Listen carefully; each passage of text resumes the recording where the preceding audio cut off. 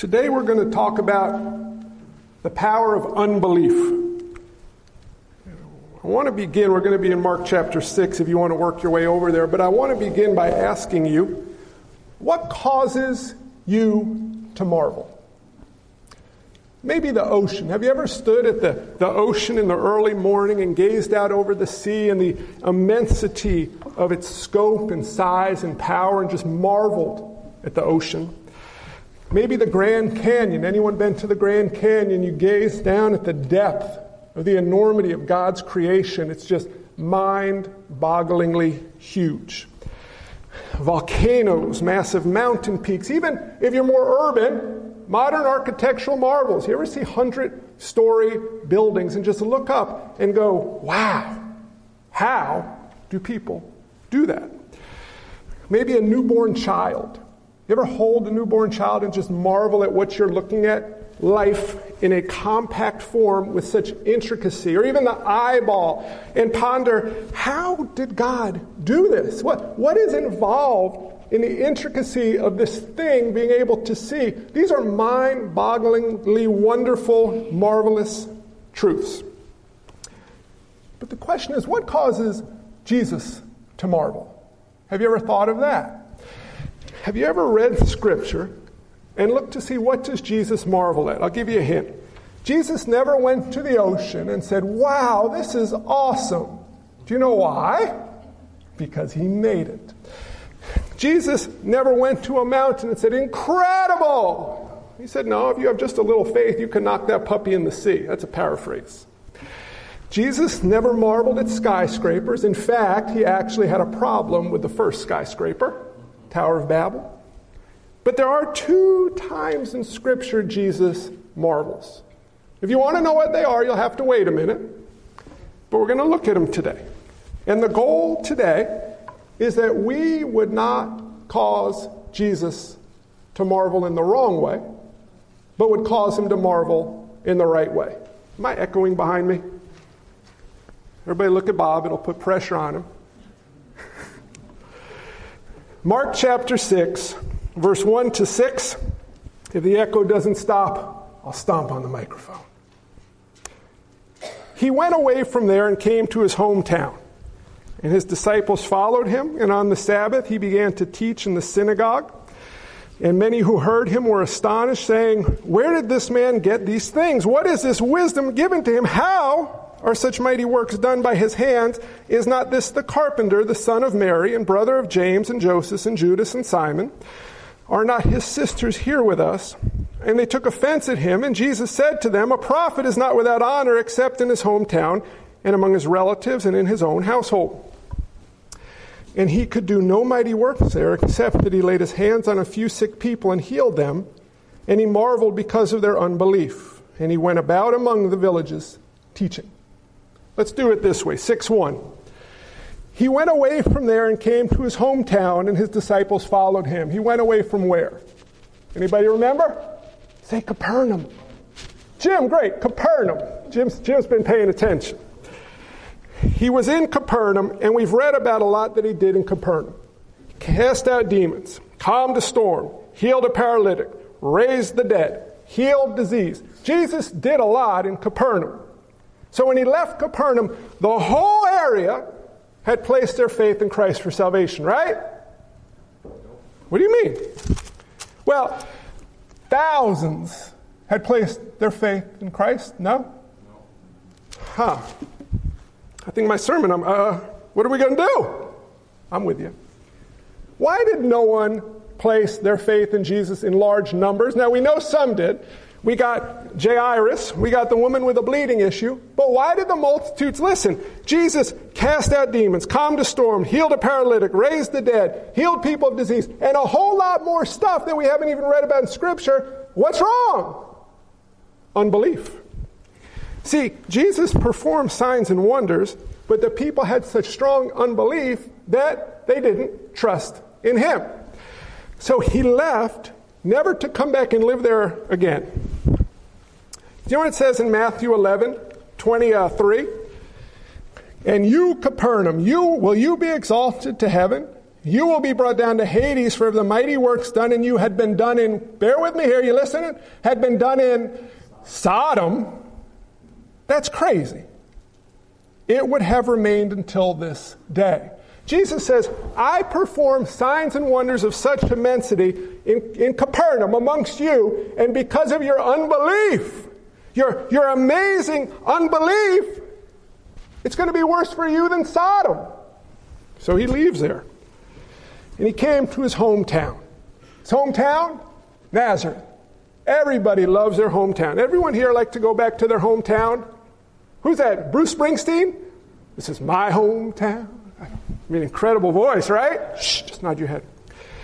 Well, Jesus wasn't so well received in Nazareth. He had been there before. If you go back to Luke 4, and you remember how they received him? They took him to the cliff and they were going to throw him off. Well, he came back again. 25 miles from Capernaum, west and south a little bit, rocky hillside, 60 acres, 500 people, 30 years with the Lord Jesus living there. Chew on that. Jesus Christ lived in Nazareth for roughly 30 years, day in, day out, among 500 people. So it's obvious everyone in Nazareth believed in the Lord Jesus Christ, right? At least his family believed in him because they lived with him, right?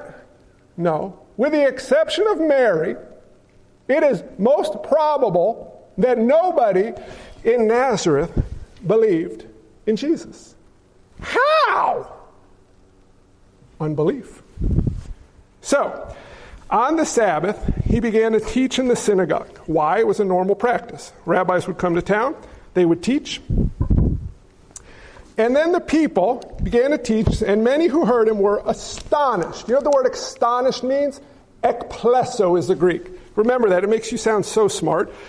If someone says, what does this mean? You say, ekplesso, it's Greek. People are like, wow, you know Greek? It doesn't matter if you know what it means. Just use a Greek word. That's why preachers do it. Because you're like, dude knows Greek. He must be smart. Just believe it.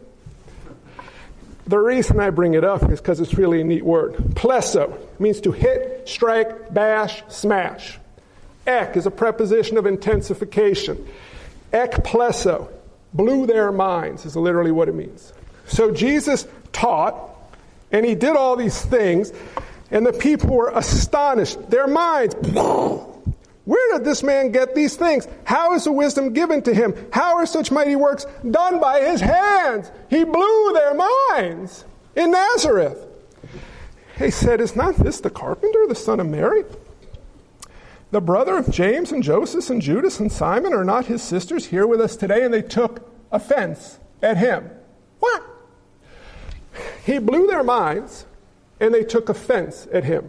Why? We'll talk about that for a minute. Side note, when they say, isn't this the son of Mary, that is not a term of endearment. When they say, is this the son of Mary, who is Jesus' father? It was God, get it? Yeah, but who is his earthly father, the man he lived with? Joseph. So the proper patriarchal culture response would be, is this not Jesus bar Joseph? Is this not Jesus, the son of the carpenter? They say, isn't this Mary's son? It's an innuendo. You know what it means? Dude got no daddy. This is the illegitimate kid. See that? Then they call him a carpenter. Why? It's menial labor. Carpenter, tekton, it's a woodworker or a stonemason. So when you meet Jesus, you find out he was a stonemason, don't freak out. It's still the right guy. Tekton, carpenter or stonemason, it means a builder. You know Bob the builder? Bob the tekton? Bob the carpenter, it would be the same thing. So he blew their minds, and what do? They insult him. They say, isn't this an illegitimate kid? He's got ordinary siblings. He lives right here with us in an ordinary town, and they took offense at him. And Jesus said to them, a prophet is not without honor, even in his home, except in his hometown and among his relatives and in his own household. John 1:11. You know what John 1:11 says? Well, you can flip there if you don't, or you can believe me, and I encourage you to do both. It says Jesus came into the world, into his own, and his own did not receive him. Nazareth is a microcosm of the world. Nazareth was his hometown. The world is his creation, and the world did not receive him, even though he was the one who made them. So a prophet is not with honor except in his hometown and among his relatives and in his own household, and he could do no mighty works there except that he laid his hands on a few sick people and healed them. Confusing verse. It says, he could do no mighty works there. Anyone ever watch Superman? What caused Superman to lose his power? See, remember when he went to the diner? You remember that one? And that bully guy in the diner, he beat up Superman. I remember, I was furious. Because Superman, I don't remember all the details, but he loved Lois Lane, and then they got the kryptonite. And that guy beat him up. You remember the end of the movie? He had his power back, and he came in, and the guy's sitting there. He walks out. You know that way he spun the stool? He threw him out the door? Well, this is Jesus' kryptonite. Amen? No. Why could Jesus not perform any mighty works? What was the purpose of the miracles? Signs of authentication.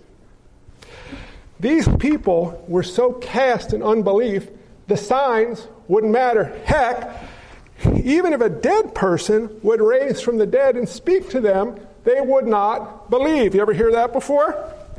Huh?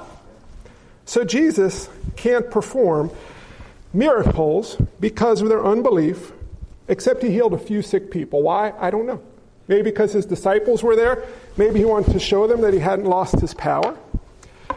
But verse 6, and he marveled because of their unbelief. Let's park there.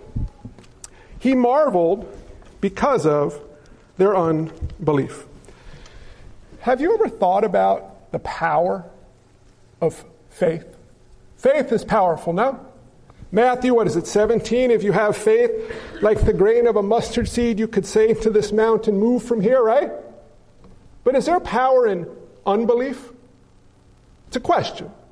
If there's not, I've kind of hit a dead end and we'll close.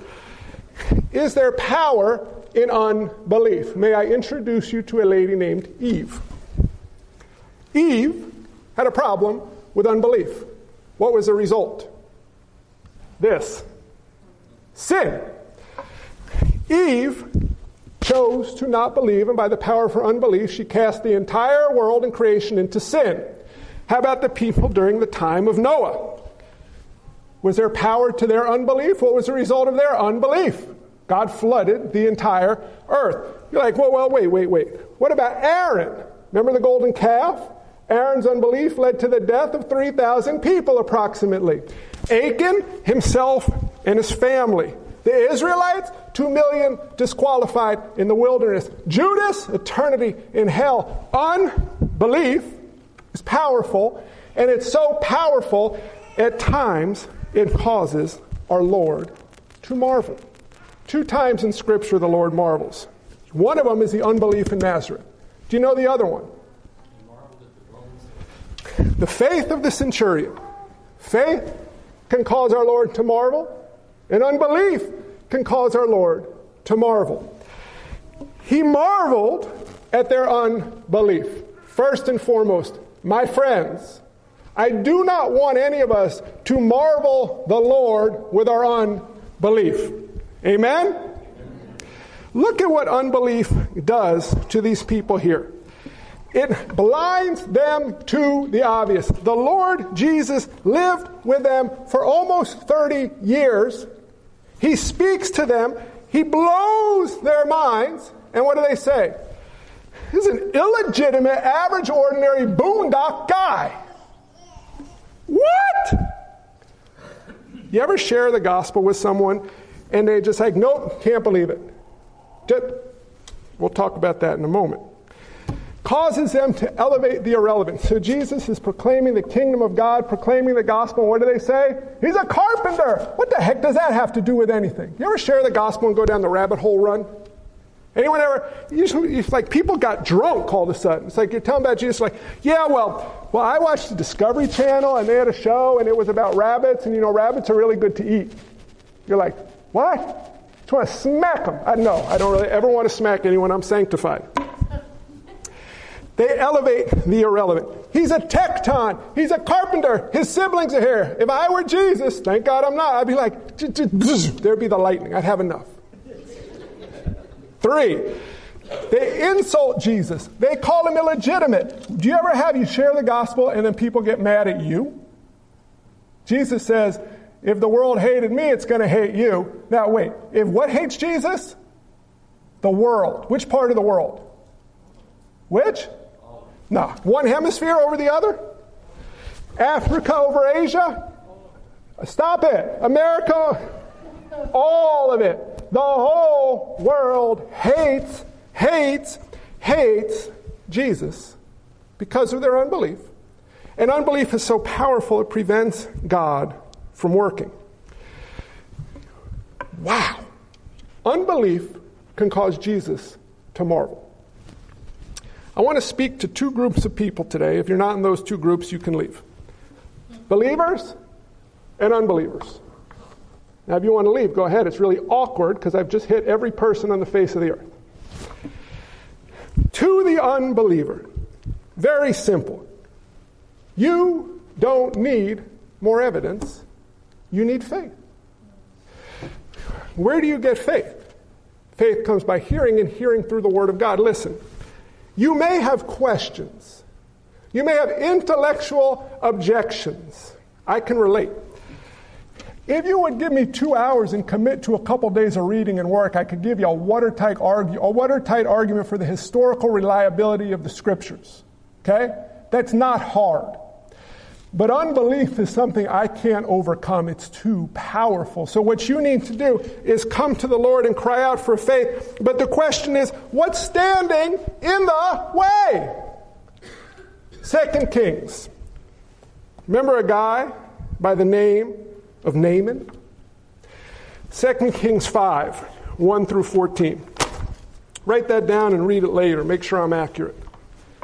Powerful guy in the Syrian army, and he had a little problem. You know what his problem was? Leprosy. And leprosy was a big deal. It wasn't a matter of just putting on a little bit of ointment and getting better. It was a matter, are you going to die as an outcast? And Naaman was going to die. He had a servant girl.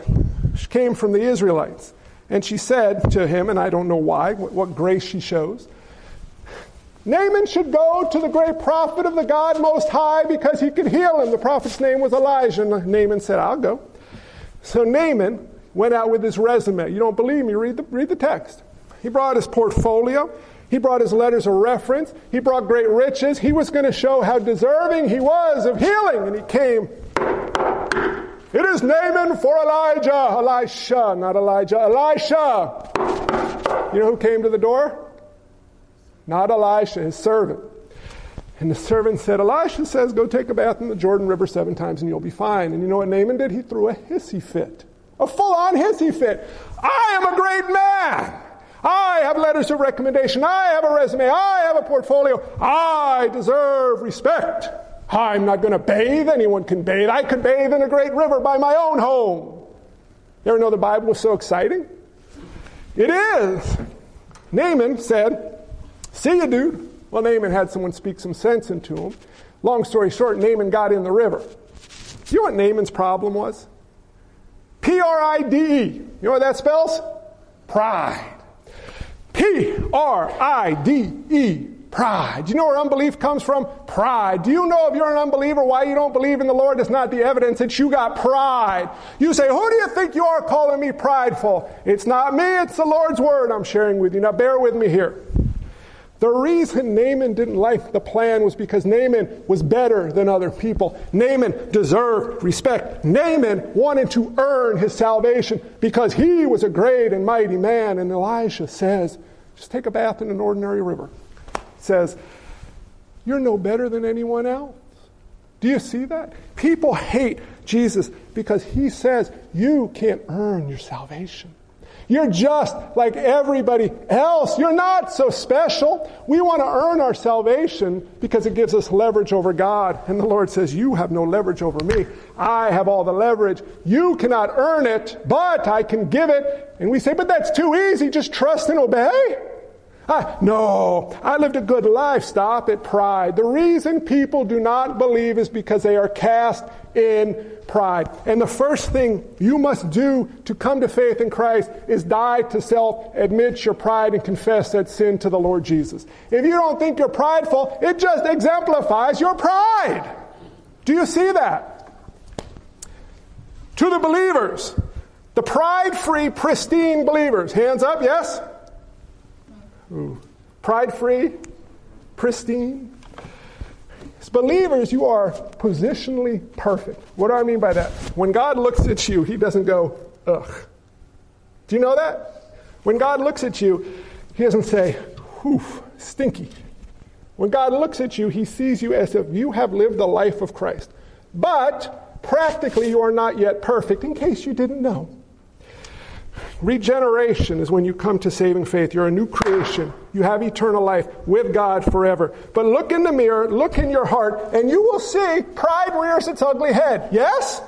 If it's just me, pray for me. Pride rears its ugly head. If you don't believe me, bump into my car. Stop in front of me in traffic. Do something to irritate me. I might not pray for you at first, but pray for me because I'm trying. Believers, we're still like Naaman. We're being perfected, but there is still sin that resides in us. You want to do a quick test? Please say yes, because it's going to be awkward if you don't. Do you ever struggle with unbelief in God? Those who have believed, who have trusted in the Lord Jesus for forgiveness, who have recognized, repented of, and are trying to die to their sin and live for Christ. Do you ever doubt God? First question. Do you ever doubt the goodness of God? Does anything ever happen in your life and you say, whoo, if God was good, he would not let this happen to me? Anyone ever have that thought? Or is it just me? The faithfulness of God. God will always keep his word, except in certain situations in my life when things seem a little bit out of control. Anyone can relate to that? Do you ever doubt the wisdom of God? You know you do. Do you ever not obey God because you think you know better than him? Huh? Do you ever think how ridiculous that is? Do you ever doubt the love of God? If God loved me, anyone with me here? Do you ever doubt that God will provide for all of your needs? Do you ever doubt that God will guide you in the way you should go? Believers only, I'm asking this. Do you ever doubt? Do you want me to really mess with your head? Do you ever doubt in the power of the gospel? Romans 1. For I am not ashamed of the gospel, for it is the power of God for salvation to everyone who believes, to the Jew first and then to the Greek. Romans 10:14. How then will they call on him in whom they have not believed? And how are they to believe in him of whom they have never heard? And how are they to hear without someone preaching? Now watch this. Has anyone here ever not shared the gospel with someone because they thought they weren't ready for it? They couldn't handle it, or it wouldn't work? Don't put your hand up because you all done it. Do you know why we do that? Because we doubt God. Now, maybe it's just me. I know it's not. I know it's most of you, hopefully all of you. I would love to pack this place out with people coming to faith and growing in their faith and going in their faith to proclaim the gospel and see God work. I would love it. I have weak faith, though. You have weak faith, though, but I have a strong Savior. We think. See, the folks who've been with God's grace a long time knew this one was coming if they're paying attention. We think moon bounces save people. If we put 5 moon bounces, a petting zoo, and a cash giveaway, we could pack this sucker out. You could write me a good check. I could load this out with 3 services, but I can't save people. Do you know that? We could have the greatest band play the music. We could have petting zoos and live llamas and elephant rides and fire-breathing dragons and elephants and bears, oh my. People would come, but they still would be stuck in their unbelief because that's just stuff. We say, listen, the gospel isn't going to save anyone. We're a highly educated, highly motivated group of people in this area. We need something better than the gospel. Oh, do we? Do we really? Well, only if you don't believe God. See, I don't know how you came to faith. I actually do. But I came to faith by hearing the gospel. And if you truly have placed your faith in Christ, it was by hearing the gospel. And as a child of God, you're called to trust in God, to believe in the Lord Jesus Christ. And one of the things you are called to do, which is a joy and a privilege, is to proclaim the gospel, because it is the power of God for salvation. And my friends, if we do that, we can cause the Lord to marvel at the faith He has grown in us as we walk in obedience to Him. So how do we do this? Someone want to come up and finish this off? How? The how part? Try harder. Right? I want you to go home, and I want you to work yourself up and try harder. And then when you fail, try harder again. Then when you fail, try harder again. And eventually you'll fall apart, break down, never come back. But at least you tried hard for a period of time. Some will last a couple months. Some will last a couple years. But just try hard. Trust in yourself. Lean on your own strength. And you will do this. Amen? No, sir. So how do we do it? These things on my face, they're called glasses. Do you know why I wear glasses? Well, because it makes you look distinguished and intelligent. Why is that funny? It's so that I can see clearly. If I take them off, I can see, but you're all a blurry mess. But when I put them on, I can see how beautiful you all are. Well, when we walk through life as believers, we have eyes to see. The Lord has given us eyes to see. You know that? We sometimes choose not to wear our spiritual glasses. And we can cause the Lord to marvel at our unbelief. Our unbelief, I believe, is worse than the unbelief of the lost, because they're dead in their sin. But He gave you eyes to see. And the solution for belief is to see better, to gaze upon Jesus better, to look upon Him, to focus upon Him, to rejoice in Him, and in particular to rejoice in the love of God. What was that list of things I asked? The goodness of God, the faithfulness of God, the wisdom of God, the provision of God, they all tie down to the love of God. Does God love you? I don't care if you're a believer or an unbeliever. He loves you. How do I know He loves you? Because He tells us in His Word time and time again. But watch this.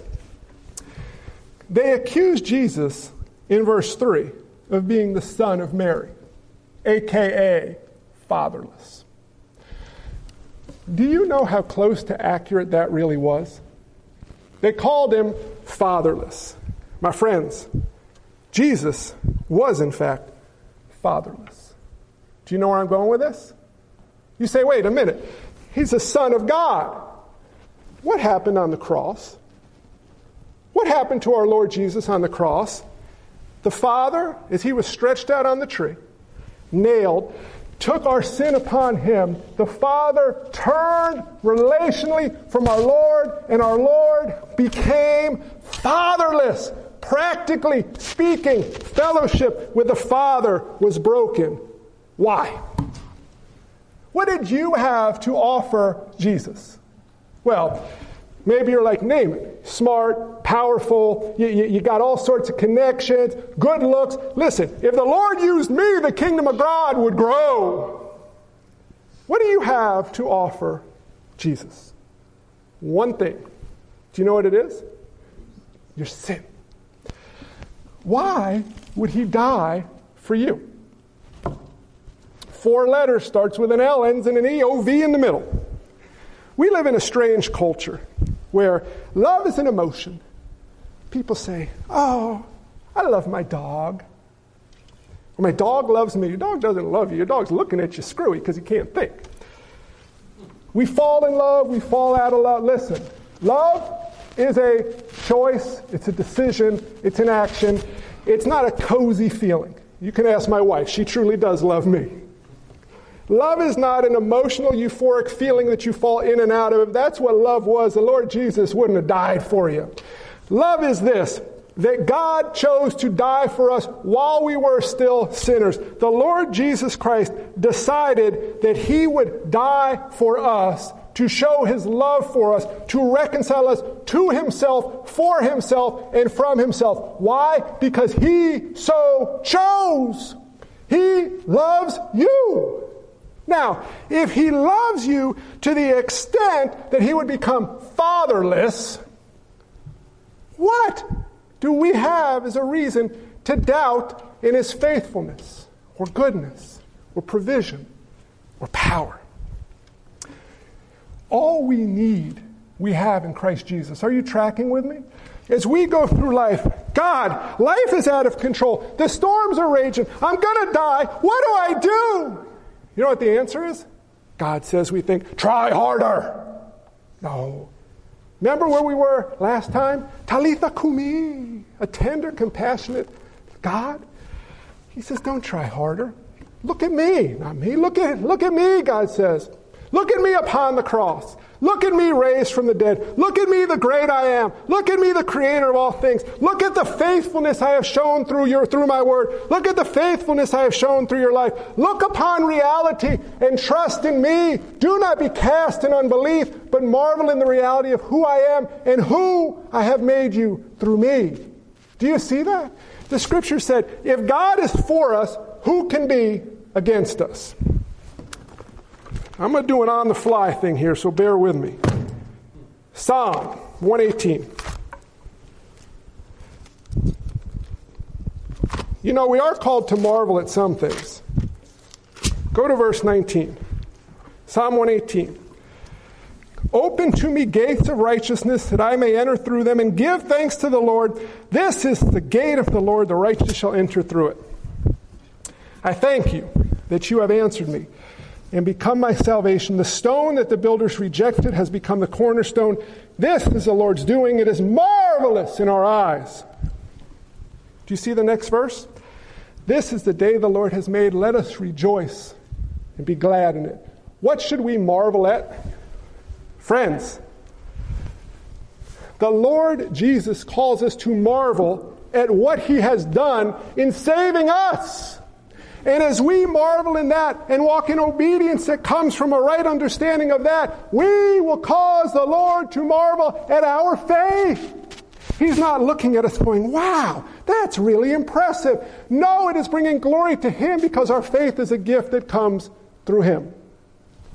Unbelief is powerful. Unbelief was powerful in Eve, in Achan, in the Israelites, in Aaron, in the people in the time of Noah, in our lives too. Listen closely here. When we walk in unbelief, we neuter the power of God to work in and through us. We don't take his power away. He just simply can't work through our unbelief. But if we will believe in him, oh, how the Lord could work. If we would trust in him, if we would proclaim his excellencies, if we would proclaim the gospel, what might happen? Well, I don't know, but I'd like to find out. Would you like to join me?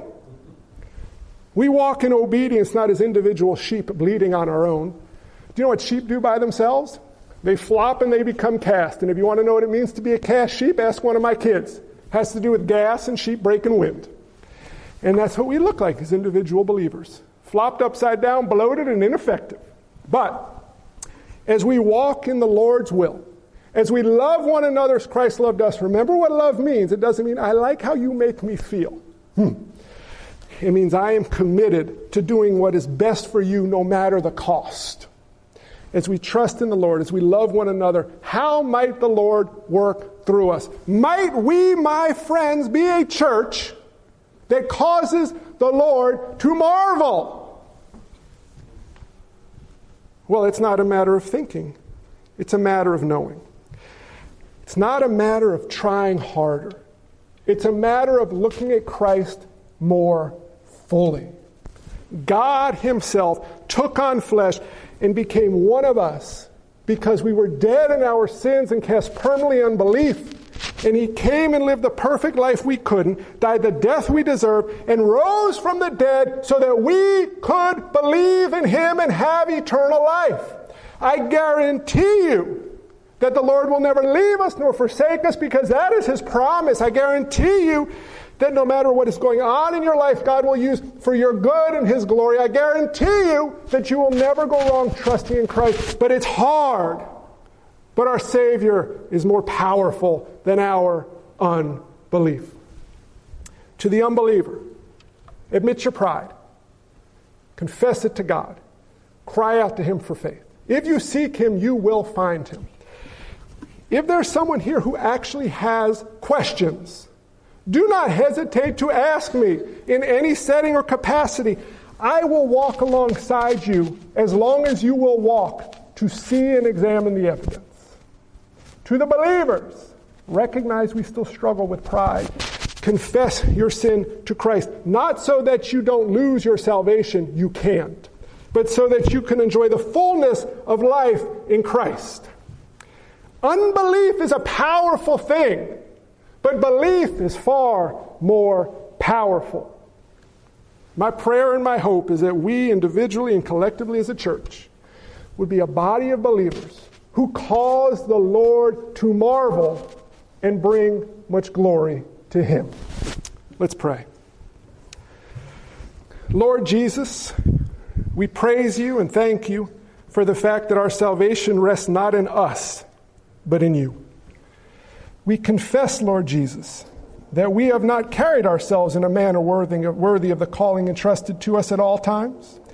We confess, Lord Jesus, that we look upon you and call you liar at times by how we live. Lord, we confess that we know you are king intellectually, but at times try to remove you from the throne. Lord Jesus, we rejoice that we are forgiven as believers, but we pray we might not live in such insanity. Holy Spirit, help us. Help us to believe. We believe, help our unbelief, we cry out. Lord Jesus, work powerfully through us. Help us to focus upon you, to gaze upon your beauty, to marvel at the love you have shown for us. And by your strength, through your grace, in your mercy, allow us to live as a people who do what we could never do on our own, but what we could only do through you, Lord Jesus. When we are weak, then we understand how to be strong. Lord Jesus, we are weak in the flesh. We are strong in you, Lord Jesus. Help us to be a people who trust in you. Grow us into a people like the centurion who have a faith that make you marvel. And may you be glorified and magnified as we trust in you, walk in your power, and gaze upon you more clearly. It is in your holy and precious name, Lord Jesus, that we pray. Amen.